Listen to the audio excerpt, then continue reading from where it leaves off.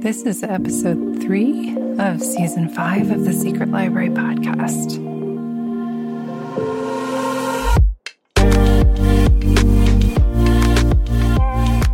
Today we're talking about the third obstacle that I faced when I was constructing a writing life over the past number of years. And this one is a little bit less concrete than the ones we've looked at before. What it is mindset. I have a little bit of an issue with the word mindset because I think it's become one of these jargony words that people throw around a lot, and we don't have a clear sense of what it actually means, but it's still useful. So I'm going to clarify what I mean by mindset in this setting, which is basically just the way that you think about yourself as a writer and the way that you think about your writing. And this one is difficult to nail down. It's difficult to get your hands around and to feel it concretely. But the way that you think about your writing, the way you talk to yourself about your writing, and the understanding you have about how your writing is going can be your best friend or your worst enemy. And what I have found is that adopting what I call a forward-facing mindset rather than a proof-based mindset has made all the difference in terms of my being able to move forward in projects, complete them, and get them where I want them to go. So most of us have what I'm calling a proof-based mindset with regard to calling ourselves writers.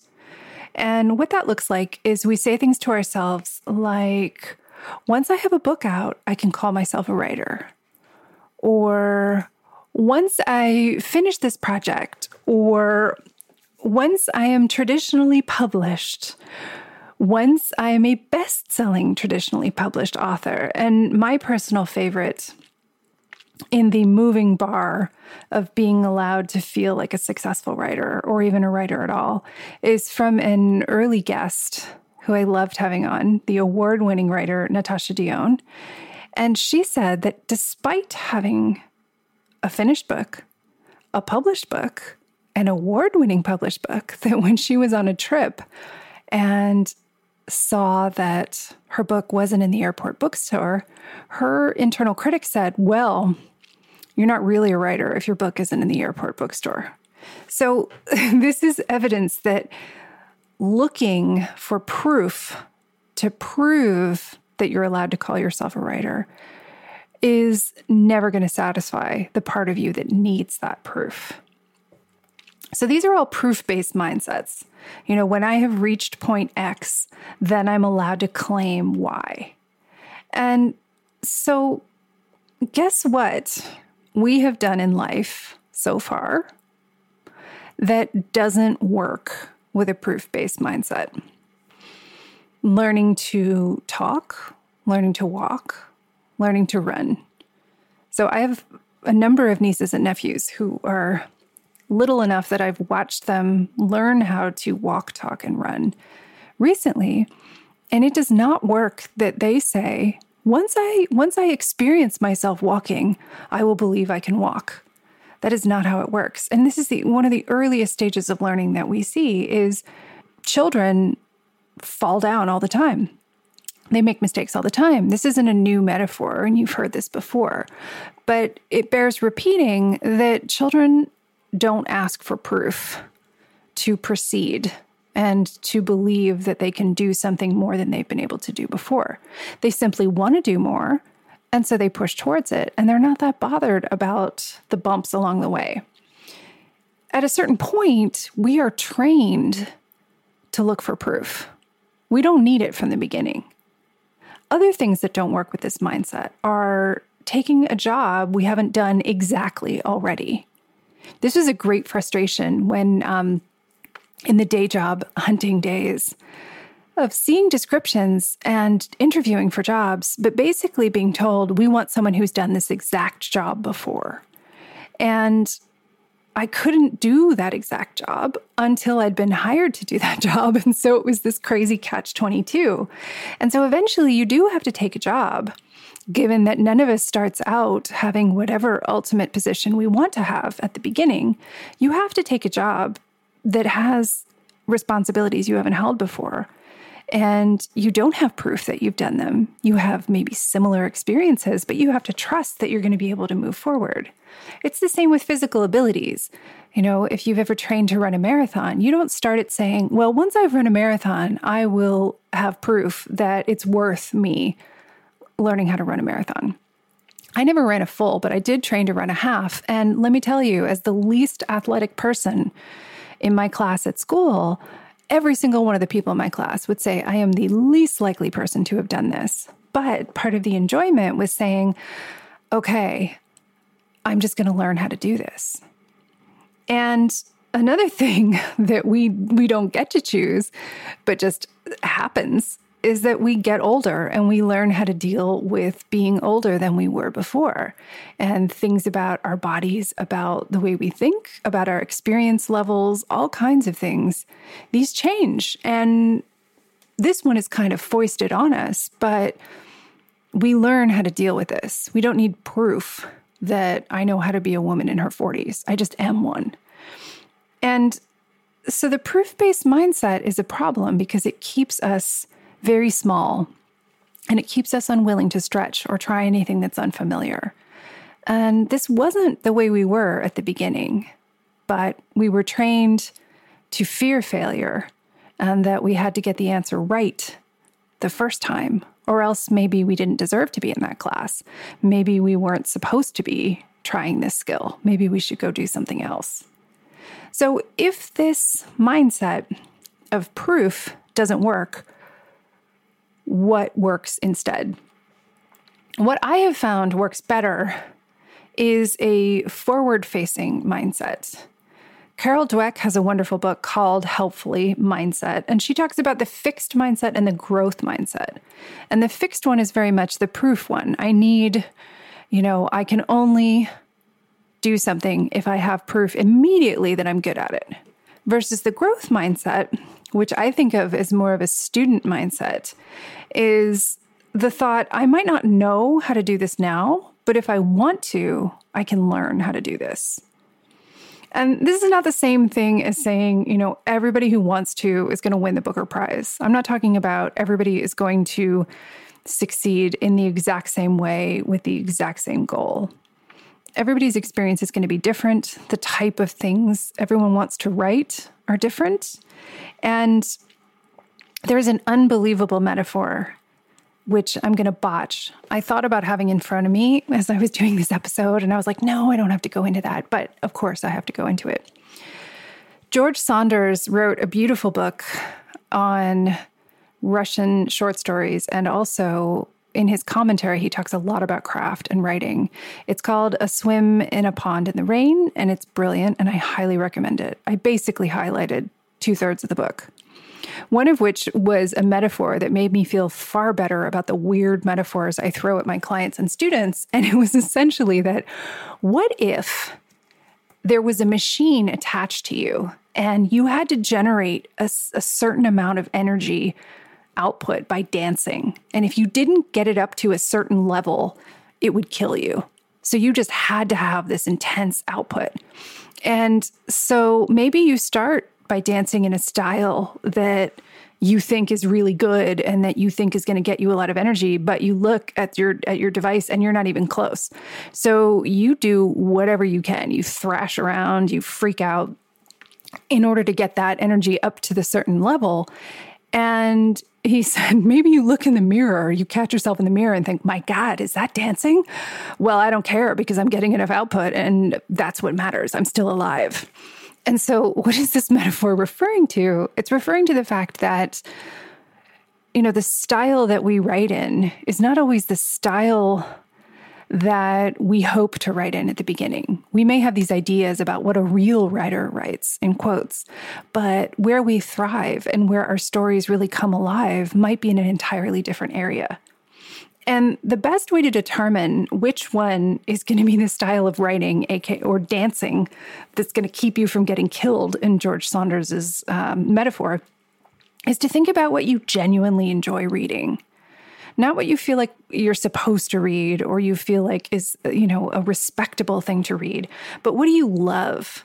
What do you snatch up from the table in the bookstore whenever you see it? What can't you put down? And what do you constantly recommend or want to talk about with other people? If you are writing that kind of writing, then you're likely to generate something that's satisfying to you, that will be satisfying to a reader, and that you will be willing to invest the necessary energy and attention into in order to create something that will succeed, however you choose to share it.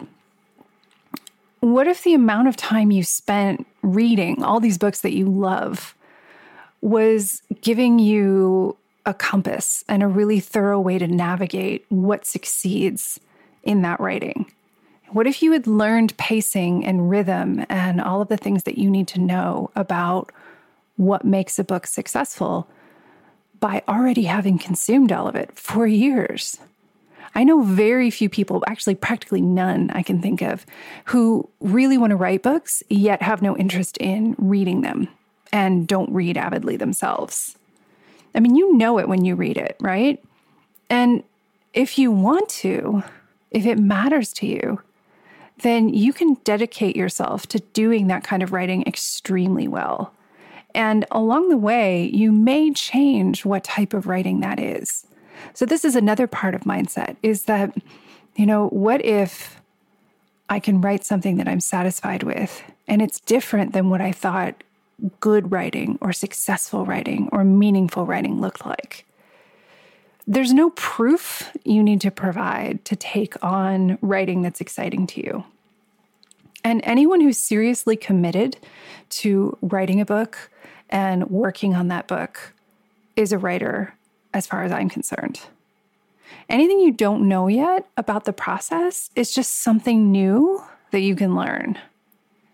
I think of these things when I encounter a point in the process that I haven't yet encountered and I don't know how to do yet as a class that I'm now signing up for. I love to think of things in life that I have not yet encountered as a class, which is ironic given that I talk about how school in many ways forces us to think we have to do everything perfectly at first. However, in my school, the one that I run for myself, it's all about effort, and it's all about how much you enjoyed the process. It's not about getting a perfect grade. It's about showing up and about learning just for the sake of enjoying it. So when I got to the point that I finished my novel recently, I started a new class, and I am currently in a Find an Agent class that I've created for myself. And I'm moving forward with that. I am using a student growth forward-based mindset, thinking I am going to learn how to find an agent that I love and who's perfect for me and who I am perfect for by finding that agent. And I'm moving ahead with the process. Do I have an agent yet? No. And with proof-based logic, I should have one already. One should have showed up at my front door and said, I am supposed to be here for you, and I wasn't supposed to have to do anything, because if I was meant to have an agent, they were supposed to be here already. But how is this actually possible? And I know no one, having talked to many, many authors about this at this point, for whom that was the case. I mean, yes, they reach out on social media. Yes, if you write articles and there's a connection, you may get someone reaching out. But for many people, you have to go and hunt. And this is a new thing. This is something I have not done before. Before this stage, the thing that tripped me up was revision for years. And I would turn back to the comfort of writing a new first draft rather than face the fact that I wasn't familiar with how revision worked. I hadn't done it before. I hadn't gotten to the end of it. It felt different. I didn't like it. I was uncertain. And I felt like this lack of confidence, this lack of clarity about how this was supposed to go, I took as proof that I didn't know what I was doing. And what needed to change was that I needed to face the unknown of revision and accept that just like writing a first draft, it was just the new unknown. There was a point when I had never written a first draft of a novel, and that was the terrifying part. But I got good at it by practicing and repeatedly writing first drafts instead of going forward and revising. So I now have virtually no fear about the first draft of a book. And guess how I got there? I did it a lot. I did it many, many, many times. And so how could I be expected to have the same degree of confidence about revision? And I say this for you as well, if you are revising a book, and I have a number of students with me right now working on revision, how can you be expected to be as confident in an area that is brand new to you as you would have been in an area that you've spent a ton of time in? It's like expecting yourself to know every detail about a brand new neighborhood you've never visited before and expecting yourself to be as comfortable there as the one you've lived in for 10 years. That's just unreasonable. And isn't it fun to find a new neighborhood that you've never discovered before and to figure out where all the coffee shops are and to try new restaurants and to see things that you've never seen and to figure out how you fit in that space? Because the thing about succeeding in creative endeavors, and any endeavor really, is that we don't succeed when there is no more unknown. There's never going to be any more unknown until we die, basically. And there may be even more after that because we don't know. The thing that changes ultimately is that the presence of the unknown doesn't give us the sense that it's evidence of failure. Just because there's something you don't know how to do doesn't mean you're doing something wrong. And I find that the huge mindset shift that had to happen for me was for me not to be bothered by the presence of the unknown or to feel that that was a threat. It was when I started to embrace it as an inevitable part of the process that it started to feel a lot less scary. You know, being confronted with something you don't know how to do has no bearing on whether or not you will get the result that you want. Just because you don't know how to do something doesn't mean you're going to fail at it. There's tons of stuff we don't know how to do, and we learn how to do it. I mean, wouldn't learning something new be more fun anyway than just repeating the same process over and over? That's what boredom is.